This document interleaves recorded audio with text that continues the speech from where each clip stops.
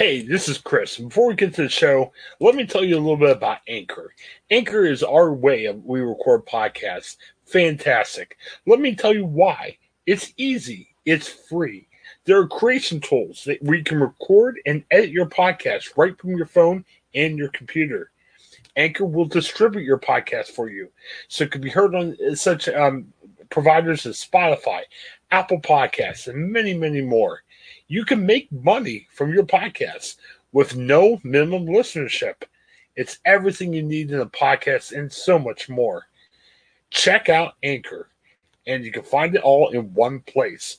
Download the free Anchor app or go to anchor.fm to get started.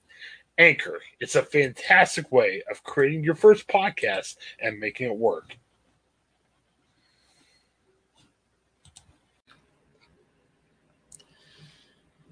Hey everyone, Craig Schaub here with the Ohioan Podcast, and this is a weekend review. This week we're going to be looking at three completely different type of shows. We have a docuseries, a sketch comedy show, and one of the best science fiction films in the last 25 years. Let's get it going. This is an Ohioan weekend review. So we're going to start first today with the documentary series, a three-part series, Sasquatch, which you can find right now on Hulu. It just released on April 20th. It is a very interesting documentary, starting off as sort of a hunt for Sasquatch, and quickly, by the end of the third episode, turns into a very intriguing murder mystery.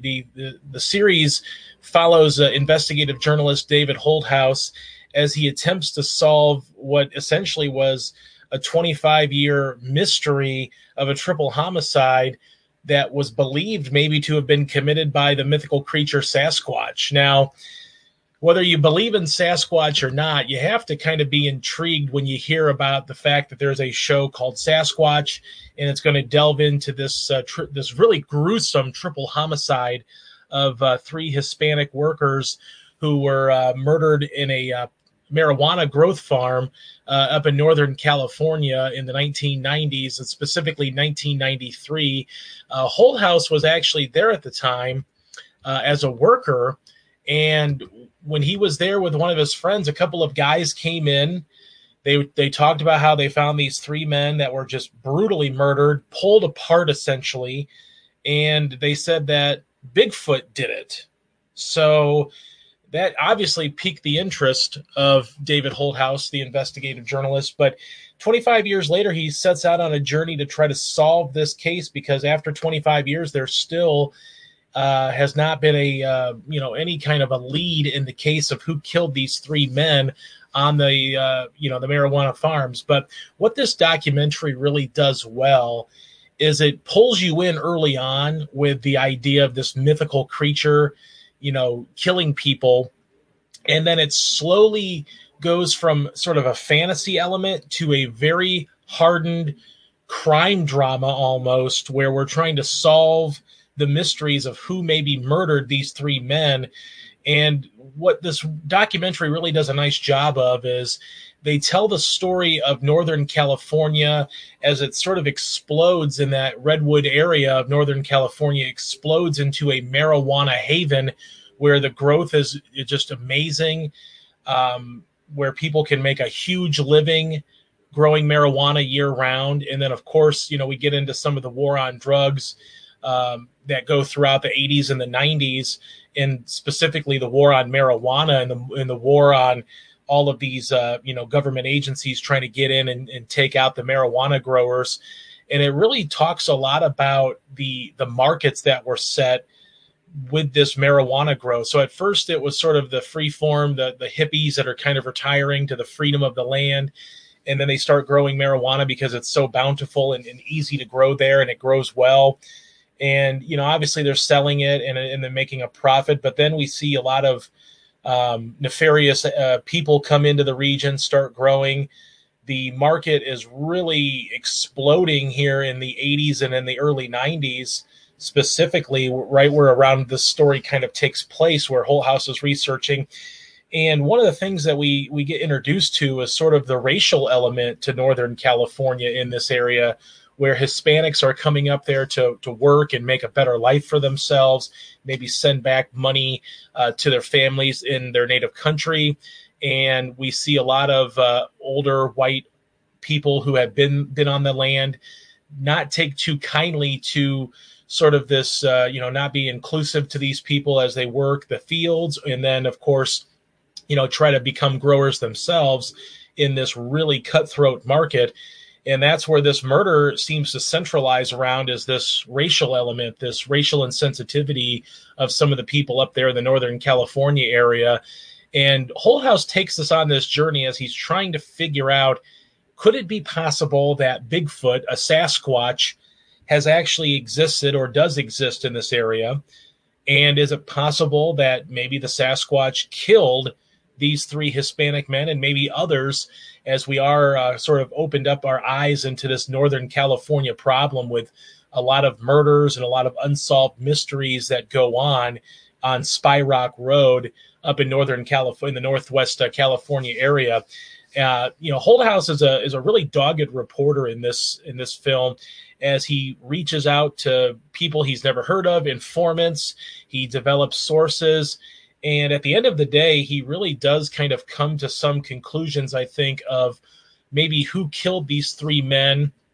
And it may not be something that you kind of expect. It's a little bit of a twist, if you will, although it's not necessarily a big twist ending like you would see in a major movie, but it's something that you maybe expected but didn't understand why until they explained some things that really kind of tie this home and make it a really gripping documentary series. It's 3 parts right now on Hulu. The first couple of parts are literally only about 45 minutes, and then last part's about 52 minutes. So realistically, you're spending less than 2 hours on this, 3-part series, and I think it's well worth your time. I will say, when I first started watching it and the first episode ended, I kind of thought to myself, wow, maybe they should have just made this a feature length documentary, hour and a half, 2 hours, whatever it needed to be, instead of dividing it up into 3 parts. But as you watch the series, I really think it makes a lot of sense to break it apart into 3 separate stories, because it really is 3 different narratives in some ways. Now, one of the things that the movie does do is it does follow Holdhouse along as he talks to various people. The camera crews obviously talk to various Bigfoot hunters and, Bigfoot scholars. And we get sort of, pros and cons for, do Bigfoots / Sasquatch really exist? And at the end of the day, it's kind of allowing you to make up your own mind. But in the heart of all of this mythology, you get a really down-to-earth murder mystery that this journalist is sort of on a quest to solve. I will say that, it maybe fails to reach that perfection level for me, because it does leave one maybe loose end story that you could probably tie up on your own. But it does leave one sort of loose end story that didn't really, match. It didn't really get a resolution to it after we discover the resolution of the actual triple homicide. So I do have to say, though, a huge recommendation for Sasquatch, the TV miniseries. I am giving this 3.5 stars out of 4. So go out and see this. Is on Hulu right now. It just released on April 20th. It is well worth the less than 2 hours of your time that you have to invest. Now, moving along in probably maybe a completely different avenue here is a sketch comedy show, a Black Lady sketch show. And right now you can stream the first season and the first episode of season 2, which just released on April 23rd. But I'm telling you, this show is consistently funny throughout. I'm giving you an update on season 1 as we get into season 2. And one thing that I really enjoy about this show, and it's star Robin Thede, is they bring in a lot of great guest stars. They have different sketch shows, but they also have one sort of central story that they sort of follow throughout the season that consistently gets funny over and over again. Sometimes on sketch shows, I think the fear is that sometimes the running sketches or the running gags will get a little bit overwhelming and you're just a little bit too much and you don't like it. But in this case, it's sort of an end of the world theme where these women are stuck with each other inside a home as the world is sort of destroyed. And each episode we sort of get a little glimpse into that life and how things work, and the fights and the bickering and everything that kind of come with that. And it's a really funny show overall. Robin Thede does a terrific job of sort of leading the cast, if you will, but this is really a multi-layered cast of great talented actresses, not just Robin Thede, but Gabrielle Dennis, Ashley Nicole Black, Quinta Brunson. All four of those women just do a stellar job with playing various characters. And of course they do have guest stars, as most sketch comedy shows you would come to expect. Angela Bassett makes a cameo early on in this series. Issa Rae from Insecure also is someone you may know. Phil Lamar, a great talented comedian, also in there. Nicole Byer, David Alan Grier. So they really, they really spared no expense to bring in great stars. This is a terrific, fun show. It was nominated for 3 Emmys last year, and it's really well worth your time. I would say that, for some people, maybe the jokes you might not get because, there's sometimes they can be really niche and inside jokes. But at the end of the day, it's consistently funny. The actresses really commit to each character they play, whether they're playing just a normal, everyday Los Angeles Californian, or if they're playing like a princess or whatever it may be. They do a great job of telling a fun story in a short amount of time. Highly recommend A Black Lady Sketch Show. I am giving it 3.5 stars. Definitely go out and watch it. Like I said, season 1 you can currently watch on HBO Max. Season 2 just kicked off on April 23rd, and you can watch that next day on HBO Max if you do not have a cable subscription to HBO to watch it live. But definitely well worth your time to see just a talented cast of actresses go to work and have a lot of fun on screen while bringing a lot of joy to yourself when you get to watch it as well. So, like I said, 3.5 stars for A Black Lady Sketch Show. Now, as I like to do here each week, I like to highlight something free in our free stream section. Not everybody can afford to, pay for subscriptions to streaming services. Some people may or may not have cut the cord on cable. But each week I like to try to look at something that you can stream for free, albeit with ads in all likelihood, but something definitely worth your time. And what I chose this week was the 2002 masterpiece Minority Report. Now, this is a Tom Cruise, Steven Spielberg partnership. Really, I think kind of an underrated film from 2002 and also from that decade. You can currently watch this for free on Pluto TV on demand, or if you do have paid subscriptions, you can also watch Minority Report currently on Paramount Plus. Either way you can watch it. I definitely suggest you watch this. It's adapted from a short story from Philip K. Dick, a famous science fiction writer. Basically, this film tells the story of a future where police are able to arrest murderers before they commit crimes. They have precogs that look into the future and can see when people are getting ready to commit crimes. A wooden ball is ejected into a machine, and they pick it out and they see the name, and then they can go arrest that person to prevent the crimes. So what the film really kind of does, though, is it talks about, is it okay to do this? Is pre-crime, which is what this is called, is it really worth it? Is it really something that we should, invest in? Is it something that really makes sense? It really asks tough questions about morality and ethics. And I think what Steven Spielberg does here, and this is really one of his better films, this film in Munich, probably 2 of his best films in the last 25, 30 years, or at least 2 of my favorites anyway. It's part science fiction, high wire action epic, but then it's also grounded in this very interesting tale of morality and whether or not, if we had access to technology like this, would we want to be able to do this? Because in the film, Tom Cruise, who plays sort of the lead detective in the Washington, D.C. pre-crime unit, is essentially framed for murder. And unfortunately, the way the bad guys sort of frame him is it makes the precog, future tellers believe that it's actually happening and that he's going to kill this man. And for Cruise, then he goes from being the pre-crime leader to being on the run. And it just tells a really gorgeous looking action set pieces. As I said, Tom Cruise, as far as action stars go, it's tough to beat Tom Cruise in an action film because he can tell the story, he can do the physicality, and they do it well. And Steven Spielberg, of course, does this very well, working from a Scott Frank screenplay. Like I said, a very underrated film, I think. It did generate an Oscar nomination, but this is the type of film that really, I think, was really overlooked. Only nominated in sound editing, back in 2000 at the 2003 Oscars. Really kind of a slap in the face to me, given the great visual effects, the beautiful cinematography, not to mention the great storytelling in the screenplay. And of course, the Best Picture. It should have been a nominee for Best Picture, in my opinion. This was a movie that also made my top 10 of the decade list from the 2000s. It's a extremely entertaining film, but also grounded with a great story. So, as I said before, you can see this for free on Pluto TV, or if you have a subscription, you can watch it on Paramount Plus without commercials, or unless you have the commercial experience, Paramount Plus. Either way, you can watch it. I highly recommend you do. I am giving Minority Report 4 stars out of 4. This is Craig Shoup with the Ohioan Podcast, and these have been your Ohioan Weekend Reviews.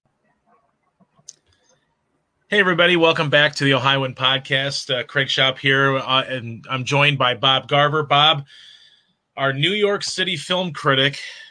Happy Monday. Happy Monday. Monday after the Oscars, and we'll get into that a little bit later, but first we're going to talk about some movies as we normally do here. The first one is a reboot of the Mortal Kombat franchise. Of course, the first movie in 1995 probably shows a little bit of its age. Here we have a 2021 reboot you can see in theaters or on HBO Max for 30 days. What did you think about Mortal Kombat, the R-rated blood and guts Mortal Kombat, Bob? It was not as R-rated and blood and guts as the advertising would have you believe. Okay. Anything stand out about this movie? If anything, it was too tame because it held back on violence when it really should have let loose. Sure. There was one scene involving the character Kung Lao's hat that was in keeping with the spirit that I wanted the movie to retain from the video game. But aside from that, this is a surprisingly boring, lifeless movie. Now there is a character on the good guy side named Kano, played by Josh Lawson, and a character on the bad guy side, voiced by Damon Harriman, named Cabal, and they brought a lot of life to the movie. I'm not trashing them. I think they're a lot of people's favorite characters in this movie, but this was not the movie that was able to let loose the way that it either thought it was or claimed it was. Do you have to be a fan of the Mortal Kombat games or the previous movie to kind of appreciate this, or can you go in just kind of absorbing what it is and make up your decision based on just how it does standing alone as its own movie? I think you need to know something about the background of the characters. You need to go in knowing who the characters are, because when they say their names, it's supposed to get a reaction. Sure. And did you have any kind of positive reaction? I mean, in a movie like this, you're maybe expecting some unique kills, much like you would get some over-the-top kills in the video game. Did that deliver at least in this movie? It delivered in exactly one scene and not a lot of others. Okay. I was really let down in that department. Okay, so a little bit disappointing. Overall, do you have an overall score or overall grade for this movie? I'm giving this movie a D. Okay. Kano is great. Cabal is great. One scene is great. And aside from that, it is a lousy movie. Ooh, okay, well, Sounds pretty brutal. I might have to check it out on HBO Max, but No, that's the problem. It's not brutal enough. okay. Well, if you're gonna go R-rated, you might as well go over the top R-rated, and unfortunately, it doesn't sound like they did that. Okay.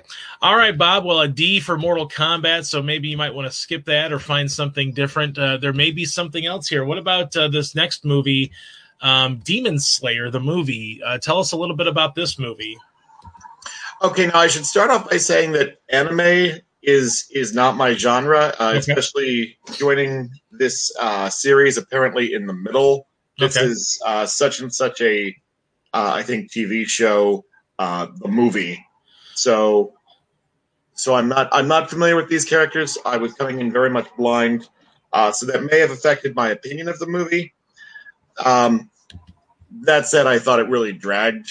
I thought the characters talked too much, and even some of the fight sequences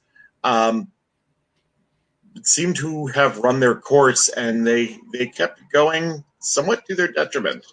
Okay.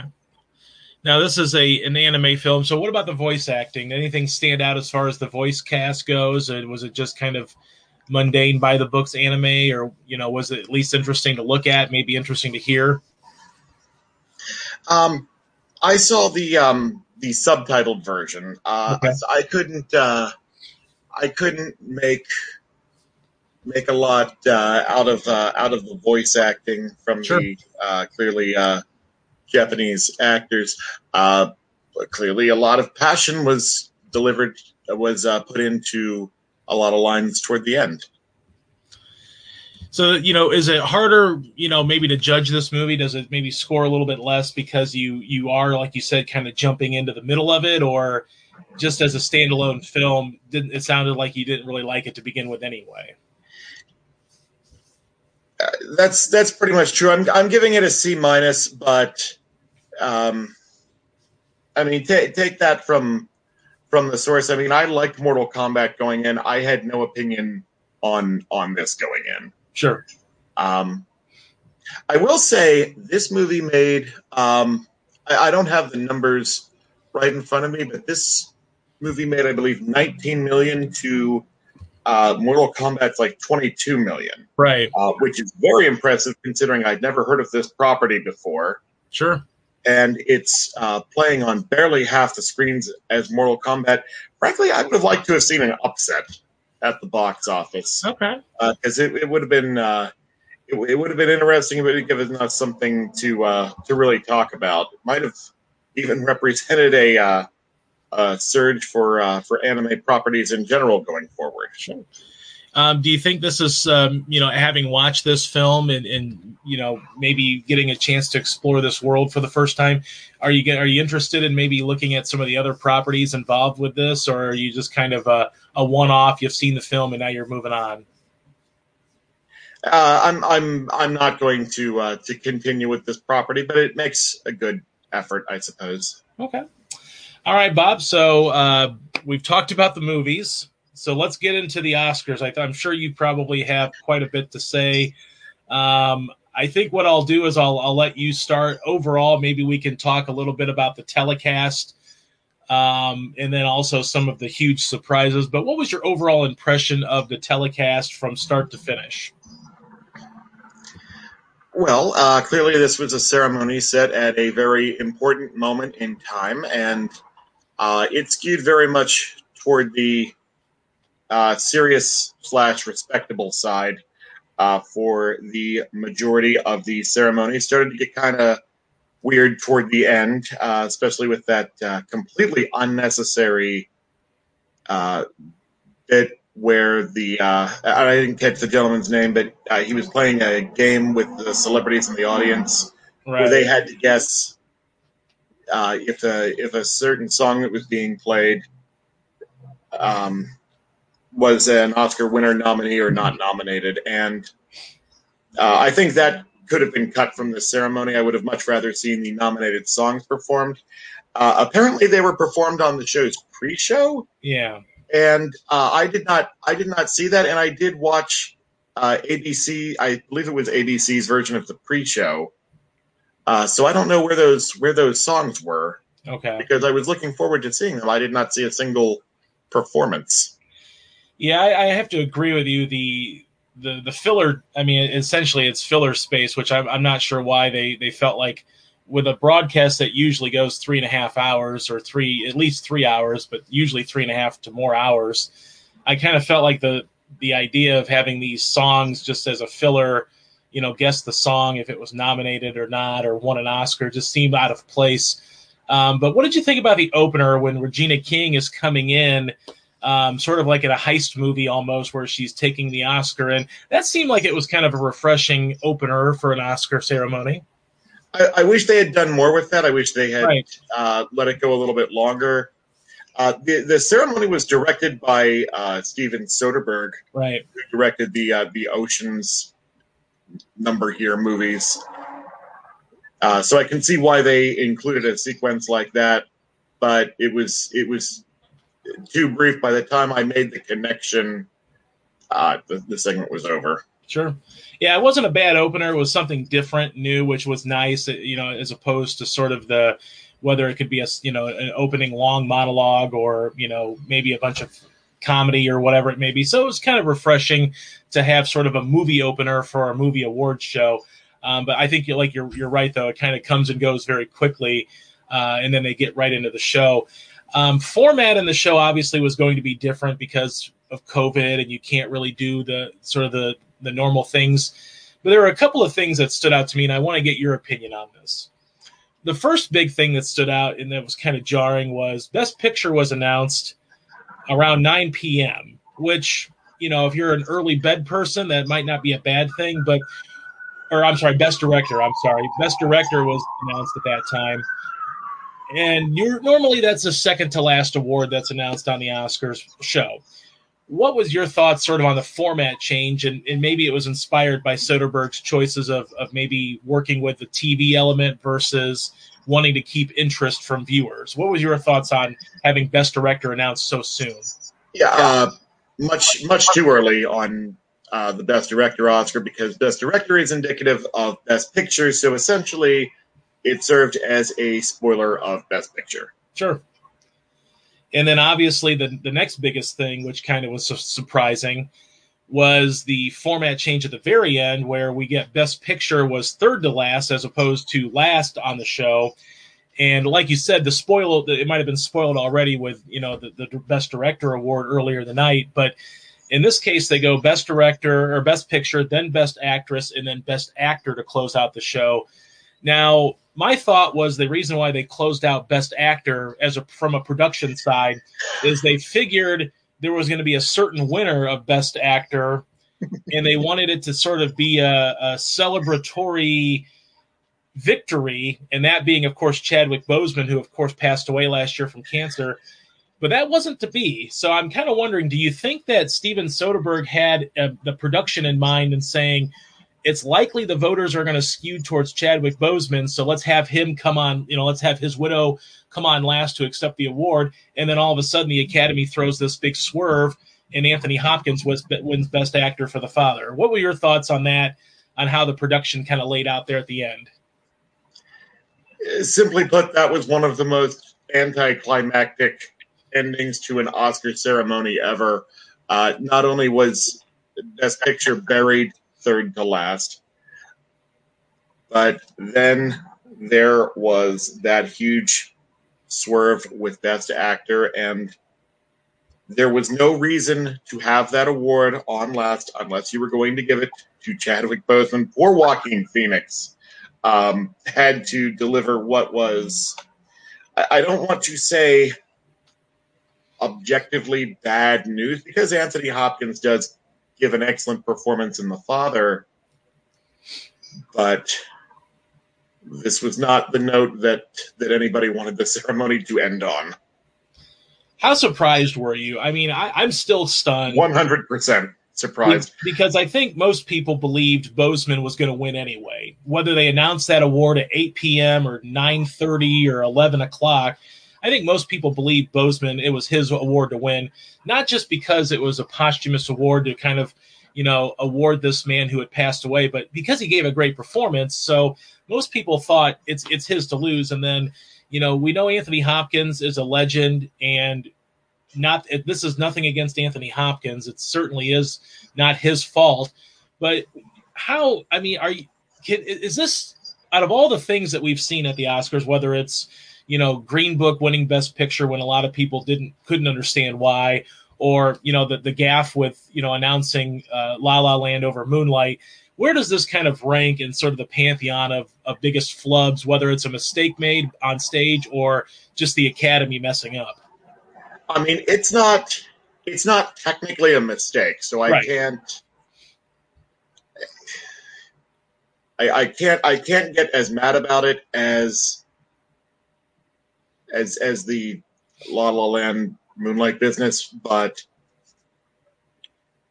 the comment I made on Facebook, and I know you saw that I wrote this.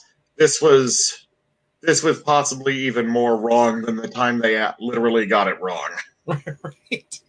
Right. I mean, would it have been different if on a Best subjective Actor? level? Would it have been different though if Best Actor was announced when it normally is, which is usually third to last? Would the air out of the sail come out as much had it been announced before Best Director and before Best Picture, or does it matter because of what everybody expected was going to happen? Air was going to come out of the sail, but it would have seemed like a more respectable decision to just not play with its position in the ceremony. Right. Now, obviously, there was the biggest, I think the next biggest thing for me that was really strange was how they presented the awards. And in years past, they've done this where they've talked about each individual person, whether it be an actor and just, this is who I worked with and they're a great actor, actress, whatever. But this time around, instead of showing clips for all of these awards, they showed clips for certain ones and not for others.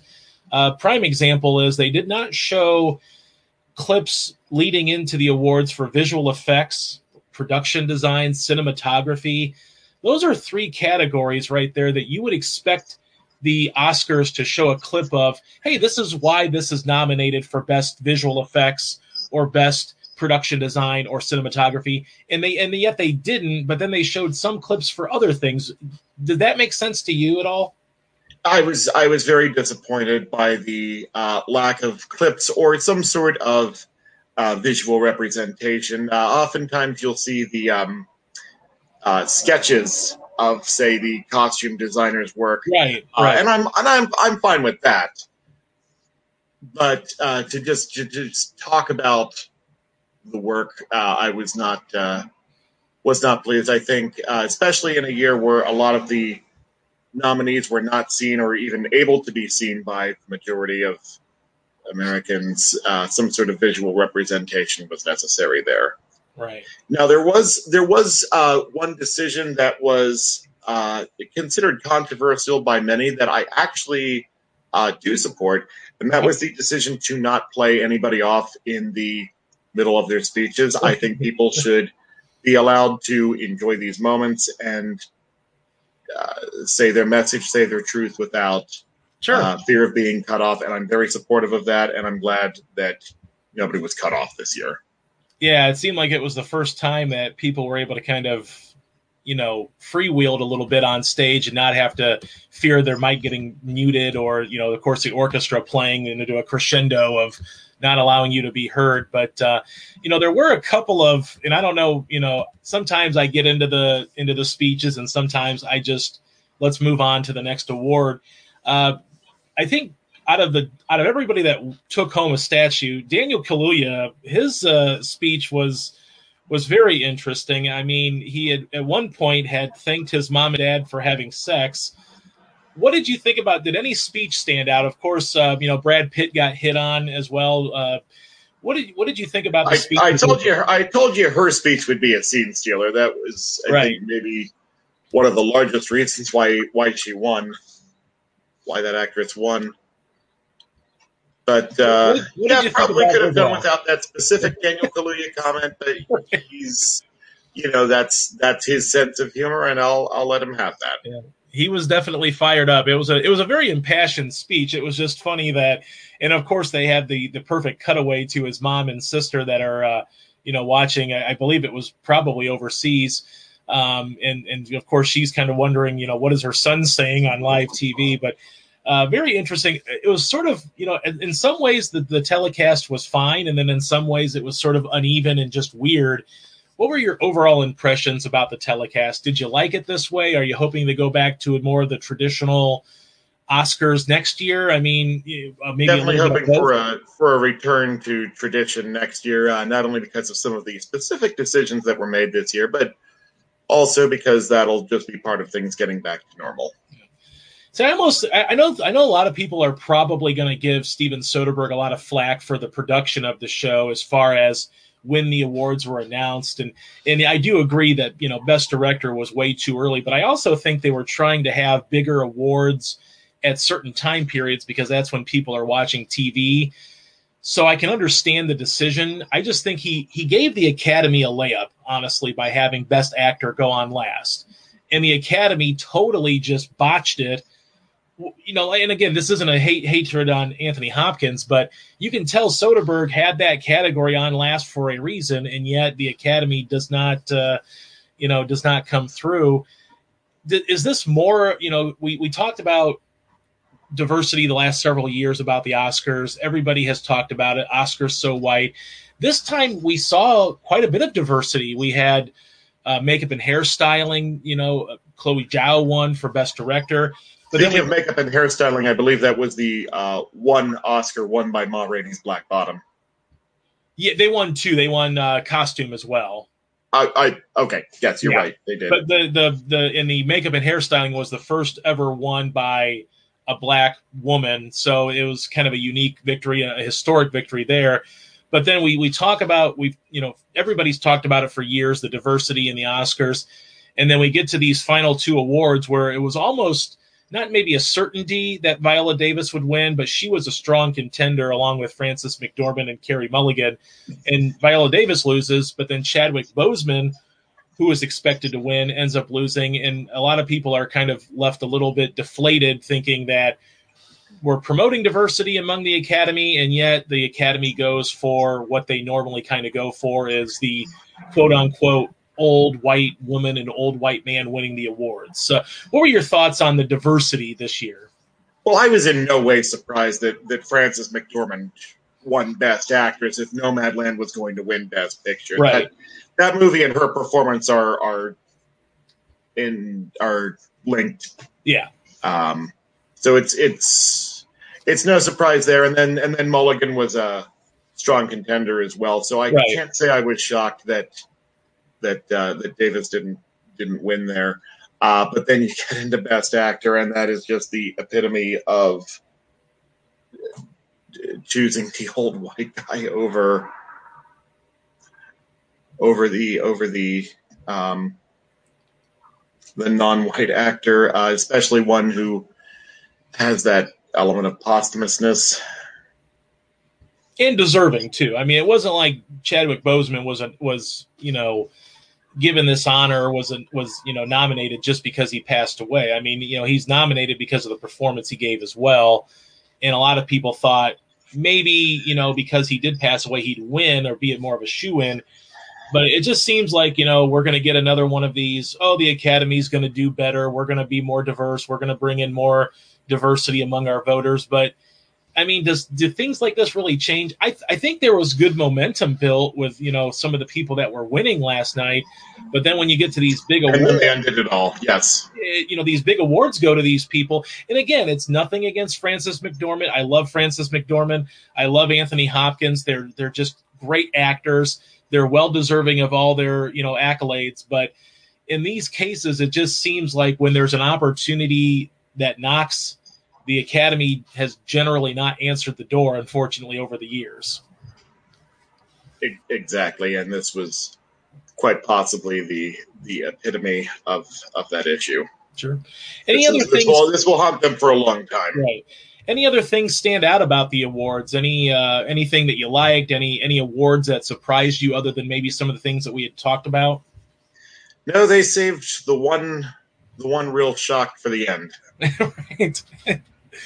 And again, I think it was more of the Academy's doing. I mean, I know Steven Soderbergh's probably going to get a lot of flack, and they'll probably never want Steven Soderbergh to produce the Oscars. I actually think that in some ways the production was a little bit quicker, it seemed like, even though it was taking forever because the speeches were a little longer, and sometimes the people presenting the awards were kind of drawing it out a little bit, but it actually went quicker. There wasn't much in the way of clip packages this year. I think that made things go a lot faster. Yeah. The other thing that I also wanted to touch on too, maybe get your thoughts, is the In Memoriam is always very criticized. Oh, I forgot about that. And in this case, I don't know about you, but this seemed like it went by. It seemed like they were playing. Everybody was saying that. Yeah, it seemed like they were putting it on like 2.0 speed on the video package. It just went by so quick. I don't know that they missed anybody this year like they have in years past, but it seemed like it went so fast that you couldn't even like appreciate any of the actors that were being, honored.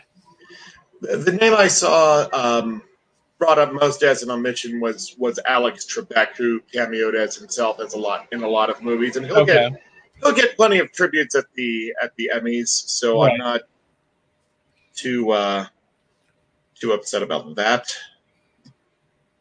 Yeah, it just seemed like oh my gosh, way too fast. Yeah. I mean, normally they draw it out, and I don't know if it was because of time, if it was because they couldn't have the person singing live like they normally do. And also the music was a little strange. It sort of was upbeat and fast, and it didn't really jive with what you're doing, which is honoring those that have passed in the past year. So it's kind of a strange choice of music as well as the speed. I've heard that song associated with funerals and celebrations of life in the past, so the choice of that song in and of itself wasn't terrible. Okay. But just the speed of the photos stood out as being ridiculous. All right. Well, any other final thoughts, Bob, on the Oscars? It was quite a lot to take in. But any final thoughts? Let's hope they do better next year. Well, there's always. I think that's the running joke. No disrespect to any specific winner, but they. I want to see them get back to normal. I want to see them maybe learn from some of the mistakes of this year. Sure. Yeah, I think that's sort of the running joke in the Academy is there's always next year for an improvement, but it always comes and goes. So we'll see. Sadly, for one individual, there won't be. Right. It won't be next year. Absolutely. All right, Bob. Well, we definitely appreciate you joining us this week on the Ohioan Podcast. Check out more content on theohioan.com. Thank you. Thank you very much. This is the highlight of my week. Yeah. All right. Welcome back to the Ohioan here. And man, I don't know much about comics. I'm not a big comic guy, but hey, as I said in a recent interview, I want to learn more about stuff. So Craig tells me that if we want to learn about comics, the best person in the world to talk to is Chris Rupp from Rupp's Comics up in the Fremont area.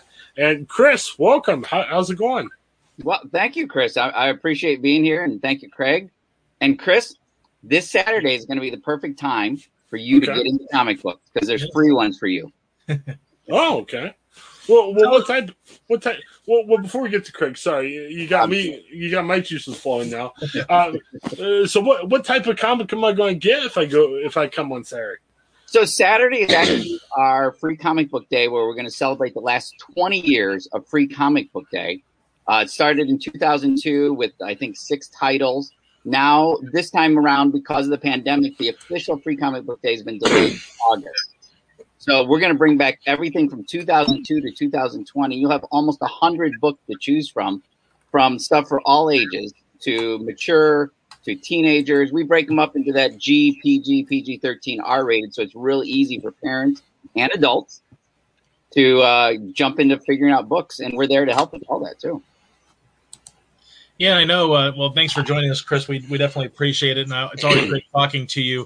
One of the things that always strikes me about the free comic book day, especially how you run it, is, these books are always out there. You also have sales going on. You have so many different comics to choose from. You have the expensive comics that are high grade, graded comics. You have the free comics. One of the things that you really do is promote literacy among, in comic books is sort of that bridge for you. But tell us a little bit about, why Free Comic Book Day is so important for people and why you like to get out in the community and give out those free comics when you have the opportunity to. So, like you said, we do sales and all that, and there is a sale in conjunction with this. But in all honesty, all I care is that you come in, you try a comic book, you read, get the kids to, no offense to reading on the phone, but to stop reading on the phone, take a break and enjoy a comic book. I've always looked at it as anything I can do to get somebody to read, whether it's a comic or a book, doesn't matter to me. I just want you to read. And that was one of the things I grew up doing as a kid, is that I loved reading. My daughter loves reading, and it's amazing. I think she's correcting me on my English more than I like to admit. But yeah, it's all about just expanding that reach of not only the art form of comic books, but as you said, literacy. And that, because I think that is a very big thing in this world, is that, you need to not just read off the phone. You need to take a break and let the mind work too. Well, I know, going to the store and seeing some of the free books that you've had over the years, we're talking about some high profile books too. We're not talking about some generic book that, distributors want to just get rid of. Tell us a little bit about some of the free books that, maybe some of the characters or some of the popular, things that people might see and think, wow, I can't believe that's free. Tell us a little bit about some of those books. Yeah, we've got everything from every publisher. There's on an average year, there are 40 publishers that participate in this.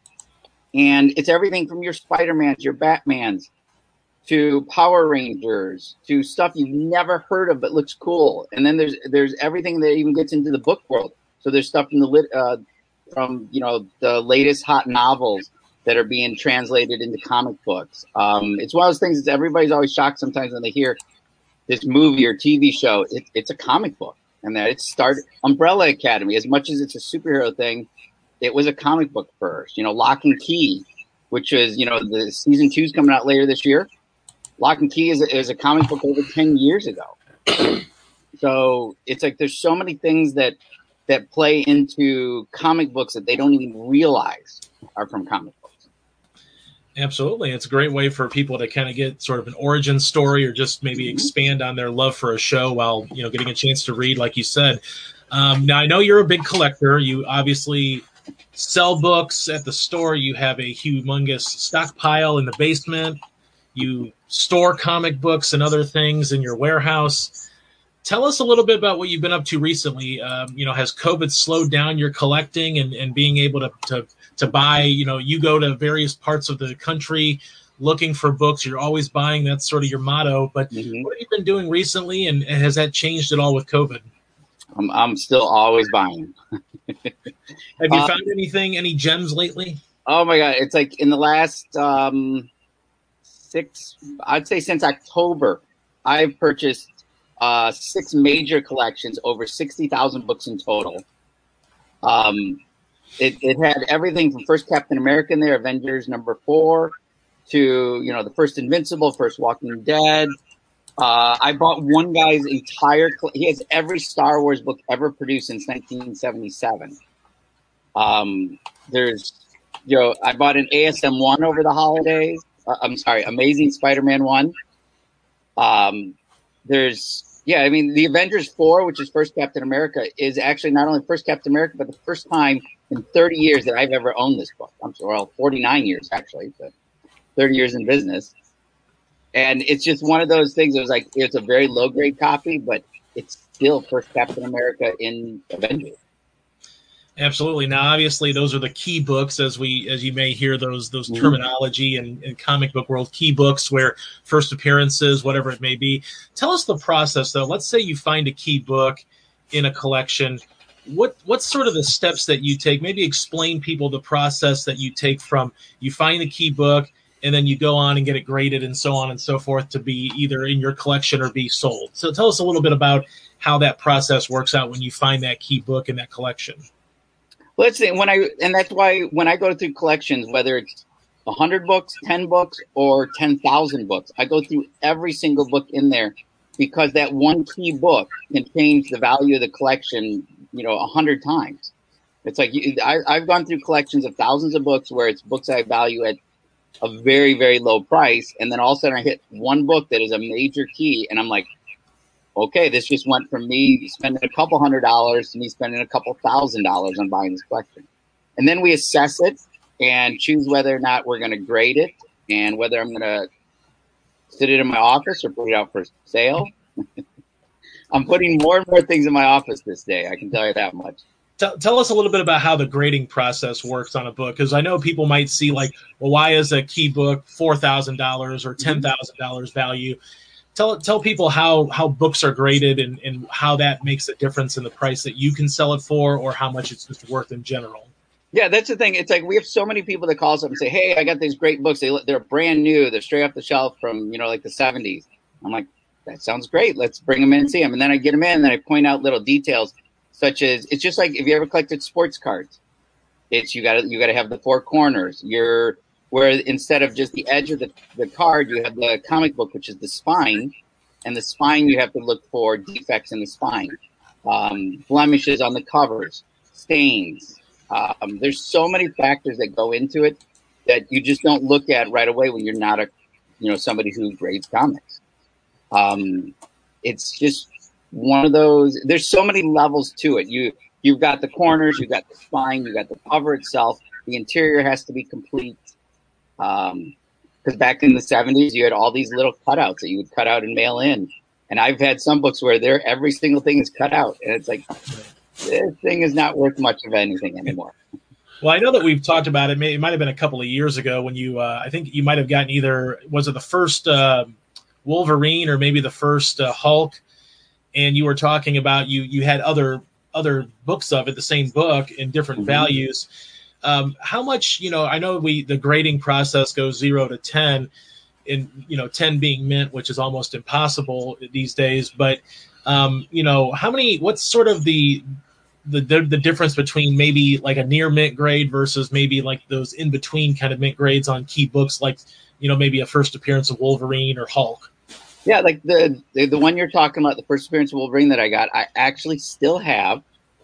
And it was, I remember showing you, and it was a really nice copy. We sent it off, and I got a 9.2, which is currently about a $20,000 book.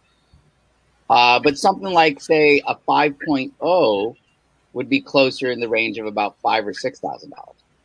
So still very valuable, but certainly the better the quality, the more money. And I know that, when we've talked about this before too, your collection is not always just your collection. It's always for sale. What's maybe the most impressive book you have right now that's for sale?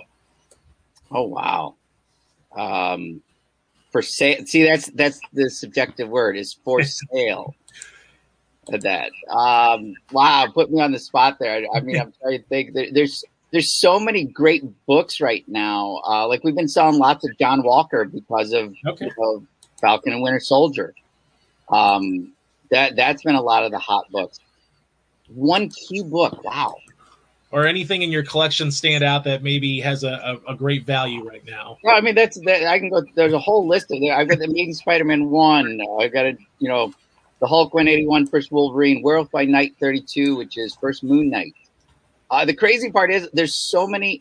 There's of the 60,000 books I bought, I would say over 1,000 of them need to go to CGC, and I haven't touched them since I bought them.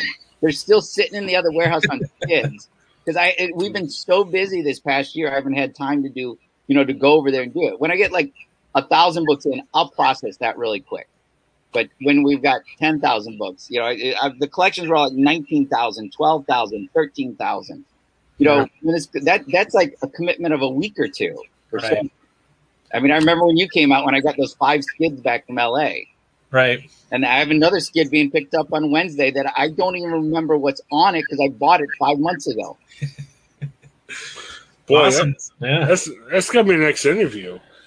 Craig's seen the skids that come in. I was going to try suggesting we could do a Pawn Stars type program where we could follow you out to these comic book buying. You know what I mean? Wouldn't that be great? We got the bonus content on the show. We just need Gannett to foot the bill for it. But I'd love to go on a buy with him.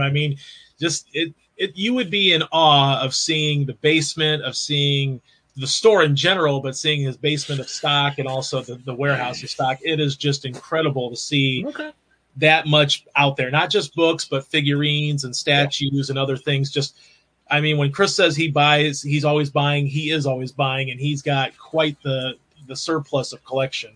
Yeah, there's over 1 million books down in our warehouse, and they're all alphabetical. Wow. We have one guy, his sole job is to keep it all in order. Yeah. Wow. That sounds like a tough job. I'm not sure how you could do that. So should be good. Well, Chris Rupp's Comics. Chris, how early can we come if we're in the Fremont area on Saturday? Saturday, it goes from 10 a.m. to 5 p.m. You can pick 5 free comics, your choice. No purchase necessary. You literally can walk in, pick 5 books out you want, and leave. Okay. I don't judge. I don't do anything. I'm just glad that you're trying them out. Okay, so, and it's a bin of comics, right? I can't go get your most expensive comic, right? No, it's like a bin you could go for free. There are comics specifically produced for Free Comic Book Day, and a lot of them are all original, and they're launching books with those things. And this is our opportunity we're going to pull out the last 20 years worth of Free Comic Book Day books and offer them up for the first time in 1 year to 19 years. But we got to get there early, right? I mean, if I'm coming at 4:30, I may be out of luck, right? Yeah. On normal ones, we usually run out of probably 50-60% of the books by 1 o'clock. Okay. So get there early. And if I'm not near Fremont, and if I'm saying, well, where else can I go? Is there like a website I could check or someplace I could check for the free comic guy closest to me? Yes, so a lot of stores are doing some sort of Free Comic Book Day event this coming Saturday because it is first Saturday in May, which is advertised. Because of the pandemic, the official 2021 Free Comic Book Day is not till August 14th.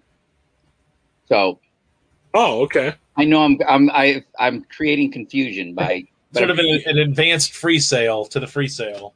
Oh, okay. This is your chance to get Free Comic Book Days from the last 20 years. Instead of normal Free Comic Book Day, which will be all new original books for 60. There's like 60 different ones to choose from. Okay, so if I want Free Comic Book Day this Saturday, I'm just coming to see you then, right? Me, and I do know of some friends that are also doing it. I know Pack Rat down in Columbus is doing something. I don't know I'm trying to think of other ones in the Ohio area and that. But just check with your local store. If not, August 14th, every store in the country will be doing Free Comic Book Day. And there's a freecomicbookday.com website. Yes, I was just going to mention that. So, check that out. Give Chris a call. And, Chris, what a great reason. We need to have you back on again to talk about comics. I got questions about comics and movies. It's going to be a big thing. If Craig has talked about me at all, it's like whenever he interviews me, I'm like, we'll like talk maybe 20 minutes of the interview and an hour and a half of movies, TV shows. Oh, man. How exciting. You get lost there with them. I'm telling you, it's a great experience. Anybody that should go to Fremont to see the store and talk. It's a great experience. Well, I'm sorry. Go ahead. Well, I'm just going to say, Chris, thanks for your time. Yeah. We will have you back on soon. Awesome. There's so many more questions I have for you, but our time's short today. But thanks, Chris. Hang on for a second afterwards. And everyone else, thanks for checking out the Ohioan. Have a great day. Back here on the Ohioan, and Craig, the news has been depressing. I can name at least one story that's really been sad, not just as what we do as journalists, but really affected me personally. But you know what, Craig? There are some other stories that make me really happy. It sounds weird, but, like I've said this in the past, just as a dumb joke, I fall in love with the news story. I want to marry a news story.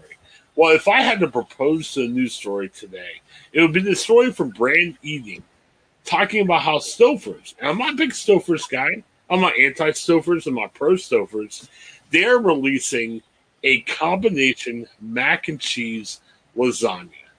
So 2 of my favorite foods coming together.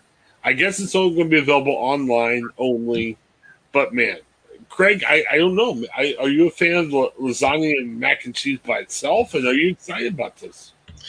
I'm a big fan of both by themselves. I am not interested in a combination of lasagna mac. and here's why.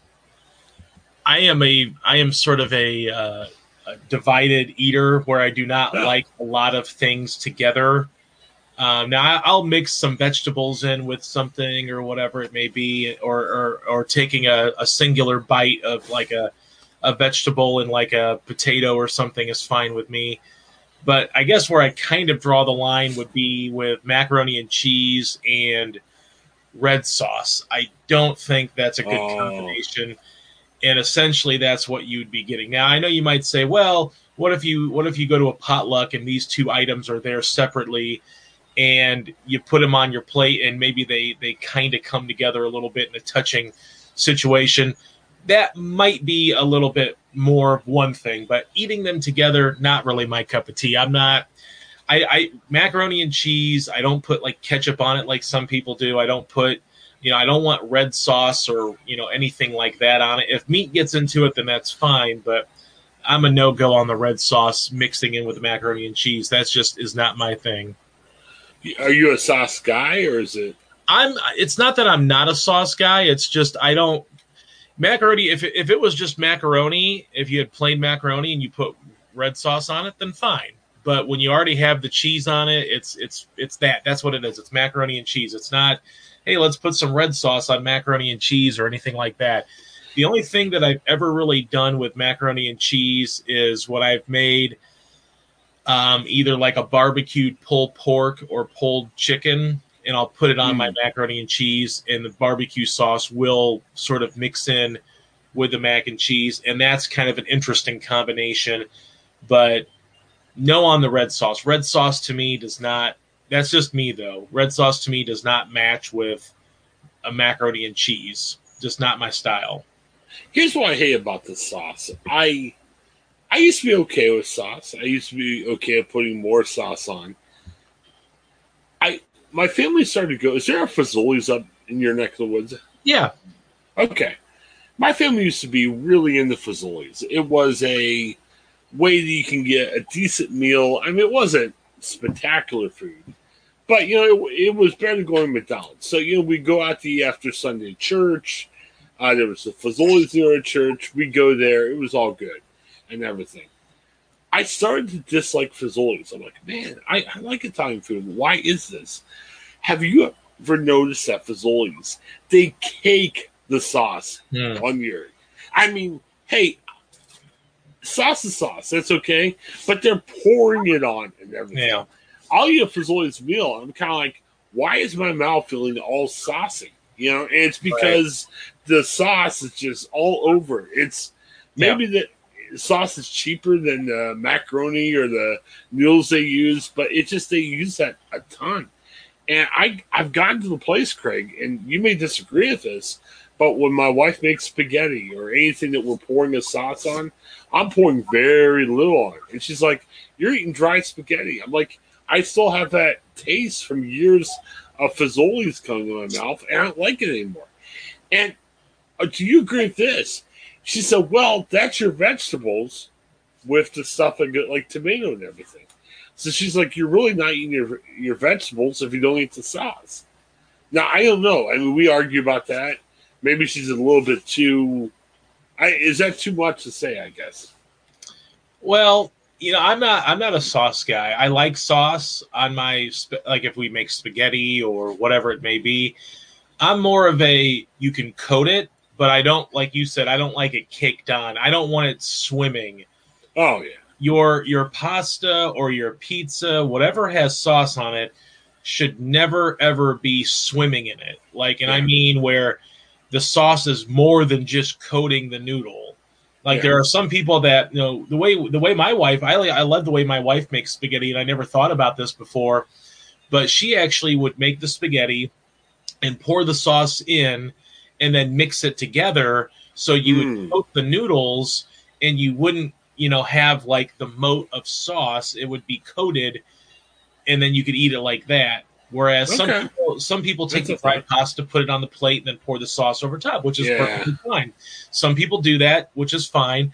I like the way that my wife does it. I started doing that myself when I make it. So, but I don't want sauce to just be. I don't want there to be like swimming in sauce. I don't like pizza that has too much sauce. I'd rather go lighter on the sauce because you don't want to bite into pizza and have sauce explode. Like that, I hate when that happens. It's gross. Like I want a small little layer of sauce where you can taste it and you get it, but I don't want to bite into a piece of pizza and have the sauce just explode out the sides, or if you're a pizza folder and it comes out the end or comes out the bottom if the crust breaks. I don't like that at all. So I think I'm with you on the sauce thing.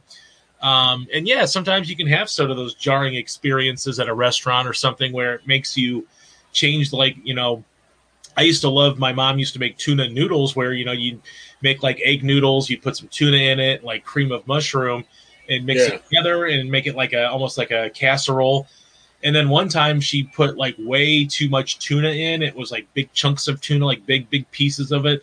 And ever since then, I can't eat it anymore. And I used to love it, but I can't eat it anymore. So it, sometimes you just have a bad experience with food, and it just, you don't like the texture of it, or you don't like the mouthfeel, and you got to get away from it. And I can see where you're coming from with the sauce thing. And it's better to have little and you can add more than have too much. And then what do you got to do? You got to like move it around the plate and try to push it aside or whatever, whatever you got to do. Well, and we eat out a little bit more than we should, just based on schedules and, right. When my wife has, projects, it's hard to kind of have her make supper and then work on projects and everything. My 14-year-old is picky. He doesn't want to go to that many places. And my daughter, we're about ready to swear off Fazoli's, but my daughter loves it. Spaghetti and, fettuccine, she likes that combination. Mm. So, yeah, very strange. I don't know. Let's know what you think about that. I don't know. I guess to conclude our discussion about the Stofers, yeah, selfishly it sounds good, but why not just get a macaroni and cheese meal and a lasagna meal and eat half of each? I mean, you get the same thing. I guess it's not baked in together. And I'm with you. I'm a little curious what that baked in together taste would be like. Yeah. I kind of feel like the macaroni and cheese is going to get lost in all of this. Like the photo they show makes it seem like there's a healthy layer of it, but I kind of wonder. We always look at, food photos always look better than what they actually are. And I get the sense that because this is a lasagna and it looks like there's just a ton of red sauce underneath the bottom layer, I kind of feel like that's going to be pressed down a lot more. And you're not even going to know that the mac and cheese is even there maybe. And I mean, hopefully it is, but, I kind of wonder if you're even going to notice the macaroni and cheese.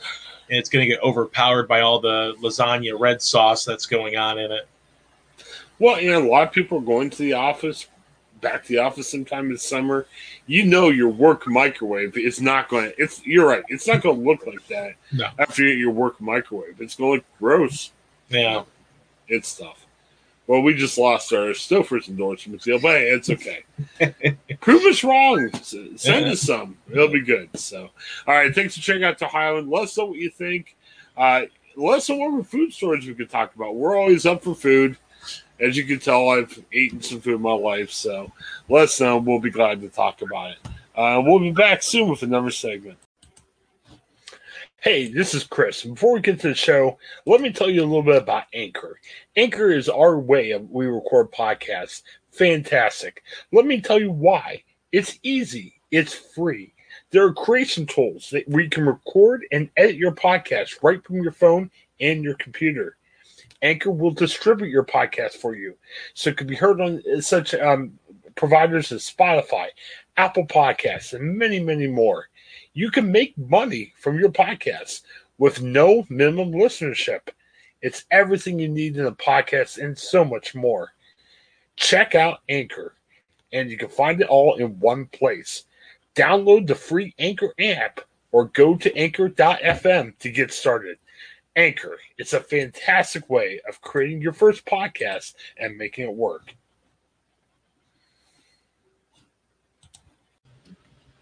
All right, Craig, back here on the Ohioan, and I'm 46, Craig. I think I'm experiencing some midlife crisis because I look at last year and with and maybe it's COVID. We're all coping with COVID in different ways. But I got on this big I got this big cornhole kick. I almost forgot what I got the kick about.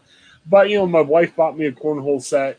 I still like cornhole. I want to play it, but the weather's getting nice. I haven't pulled out my cornhole set yet. Maybe that's something I need to do tonight. We usually have the kids out in the backyard, jumping on a trampoline. Maybe I could bring out my cornhole set. Yeah. But I'm interested in cornhole. I've gotten interested in other stuff. And then, what was this? We started our daily part of this podcast in January. And there was a week where, my goodness, we had multiple segments a day on Twitch. And we have a Twitch account. And I'll be honest, if you're out there going, yeah, where has these guys been on Twitch? We're getting more guests, which is great. And that's where we wanted to be.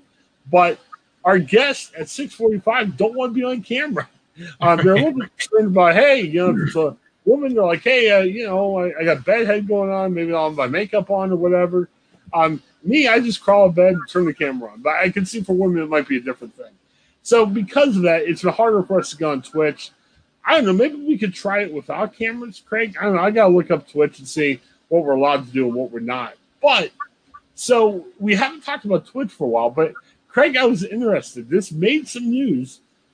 There's a new leader in who has the most Twitch followers. I didn't know that was a record or a category.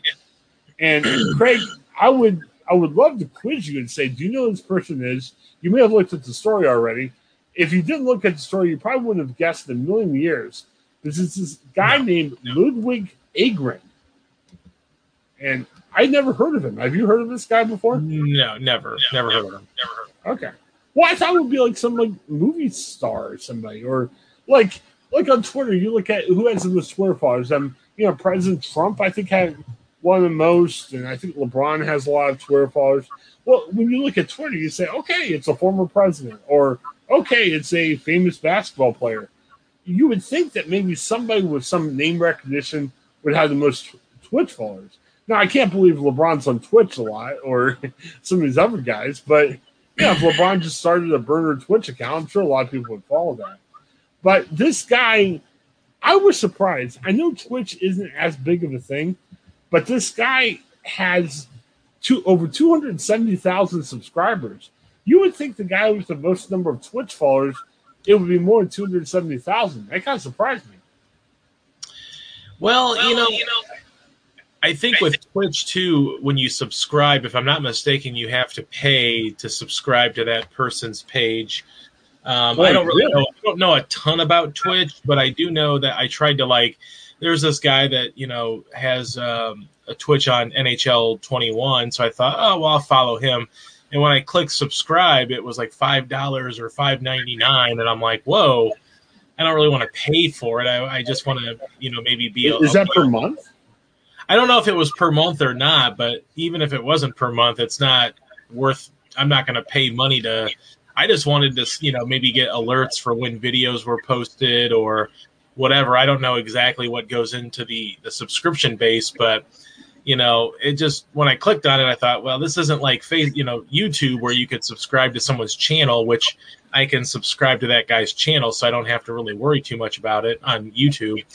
But so Twitch, I think getting 270,000 subscribers is actually really nice, really a really big number because of how they do things. And I also too, Twitch isn't necessarily like YouTube where you have other videos out there on YouTube where you could just watch a guy playing video games, and then the next minute you could watch someone, working out or whatever. So, Twitch is a very niche market. So I think having about 270 subscribers is actually pretty nice. Yeah, I wonder, is this guy a paid account? This Ludwig dude? I think it might be. I might try to get on there and look him up actually, because. Okay. Yeah, because I'm kind of curious about it. But yeah, like I said, I tried yesterday because I was just on there just kind of randomly. I don't get on all the time, but I was on there. And I thought, well, I'll get on there and see what's going on. And I watched a video or I guess it was more of a live stream But when I tried to hit subscribe, it wanted me to pay for it. I'm like, well, I can't justify paying to watch someone play a game. So I just decided to kind of forget that. But okay. Well, here's the interesting thing, Craig. We have to correct ourselves a little bit. I realized this with Twitch. So there's two different things you could do. You could follow somebody on Twitch. okay, So you could be alerted to their videos and everything. But it's kind of like, we have here with Gannett. There's like a paywall. So apparently either you can either put all your videos behind this paywall or some of your videos behind the paywall. okay, I clicked on the Ludwig page. You can follow him, and he actually has 2.7 million followers. okay. But the subscribers, the paid ones, he has over 270,000. So get this, and I'm seeing on Ludwig, it's $4.99 per month and renews monthly. Okay. Now, apparently, he just did this push in the last month or so. But do the math, Craig. 270,000 subscribers at $4.99 a month. Yeah, he's doing over 1 million last month. Yeah, he's doing really well for himself. I mean, wow, that's incredible. I mean, wow. Well, I've read that he is donating at least some of the money to charity, which is fine. And look, hey, we're all trying to be businessmen. I mean, if people would subscribe to the Ohioan on Twitch, maybe we should do that. Maybe that could be our money making source. But no, it's interesting just to see. Here's what I don't get about Twitch, and the main brunt of it is you're watching somebody play video games. So yeah, you might want to pick up tips. I gotta be honest, when the new Madden football game comes out, sometimes I go to Twitch, I'll watch a couple minutes. I'll even have the volume down because I just want to see what the graphics look like or see what the animations look like and everything. Right. Again, that's me participating at 5 minutes at a time. And I couldn't tell you what I was watching. I just typed in Madden, first thing that came up, I go click. It could have been my video from the past. I don't know what the case is. Here's what kind of gets a little bit scary in my opinion. As you said, it's not just for video games. You can just live stream yourself doing different things. Now, again, this Ludwig, he's doing it for charity. He's having some fun with it. Just because you're live streaming doesn't mean you're doing necessarily bad things. But get this. He had a marathon, which Twitch followers call a subathon, where you played video games, cooked, chatted, and slept. He's saying, he thought he only streamed for 24 hours nonstop. He may do it for 48, but he kept on doing it. And I think he did for more of a month. Yeah, it was almost a month. And again, it showed him sleeping. So, I mean, he was being healthy. It wasn't like he tried to stay awake. I don't know, Craig. I mean, hey, we go on live for an hour Monday through Thursday. So, in essence, we're live streaming ourselves, but it's just us sitting there talking. Man, I get a little creeped out with my wife or kid wanted to be on Twitch. You can live stream your kid or your wife 24 hours.